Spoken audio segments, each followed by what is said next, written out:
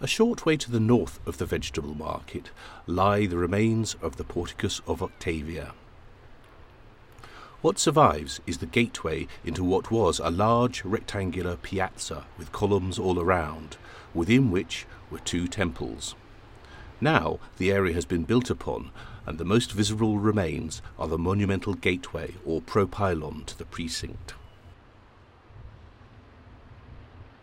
The area in front of the gate has only recently been excavated, providing us with the opportunity to carefully examine the remains of the propylon. First of all, what is the overall form of the monument?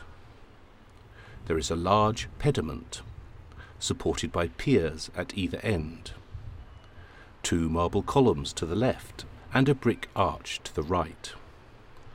The whole is not symmetrical and ordered. There are different building materials used. The building seems to be a mixture of styles, designs, and materials. To the right, behind the brick arch, is a brick wall with a large door at the back.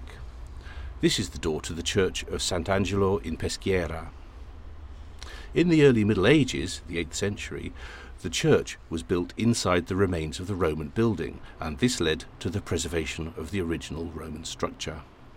The side walls of the gate were constructed of brick, with a large single arch forming a side entrance.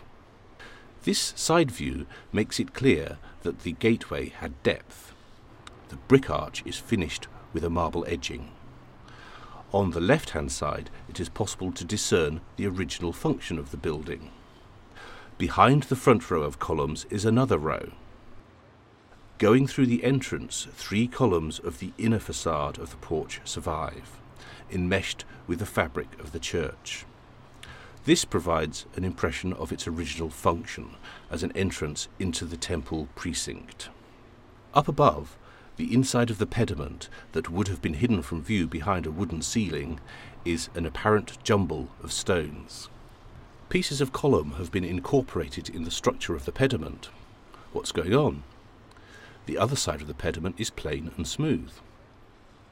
It has been built from stone that had previously been used in a different ancient building. On the architrave of the pediment, above the columns, are the remains of an inscription. It starts Imp Cais Septimius Severus. It gives us the names of the Emperor Septimius Severus and his son Caracalla, and their titles, including the number of times they had been granted tribunicial powers and the title Imperator. These enable the dating of the inscription to 203 CE. The bottom line of the inscription reads Incendio corruptam rest, although most of the corruptam is now illegible.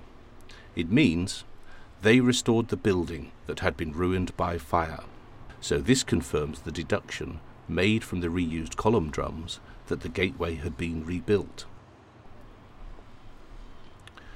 The gateway was rebuilt using the Corinthian order.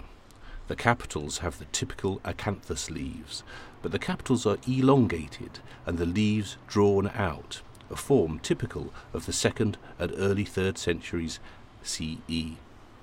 It's not certain that the reused column drums and architraves come from the earlier porticus that was destroyed by fire, but written sources testify that the building, built by Augustus and dedicated in the name of his sister Octavia, sometime after 27 BCE, was damaged by fire in 80 CE. The Porticus of Octavia, in its turn, replaced an earlier porticus built by Quintus Caecilius Metellus Macedonius, with the spoils of his victories in Greece in 146 BCE. His porticus, of which little remains, provided an enclosure for the earlier temple of Juno Regina, vowed by Marcus Aemilius Lepidus in battle with the Ligurians and dedicated in 179 BCE. Beside this, Metellus built the temple of Jupiter Stator, the first temple in Rome entirely built of marble, and designed by a Greek architect, Hermodorus of Salamis, and its statues were carved by Greeks. Fragments of the temple survive, encased in these buildings. The area in front of the temples contained 34 equestrian statues representing Alexander the Great and the generals who died fighting at his side against the Persians at the Battle of Granicus in 334 BCE. These statues by a Greek sculptor, Lysippus, were brought to Rome by Metellus as spoils of war. Another statue honoured Cornelia, the mother of the Gracchi. It was the first public statue of a woman to be set up in Rome.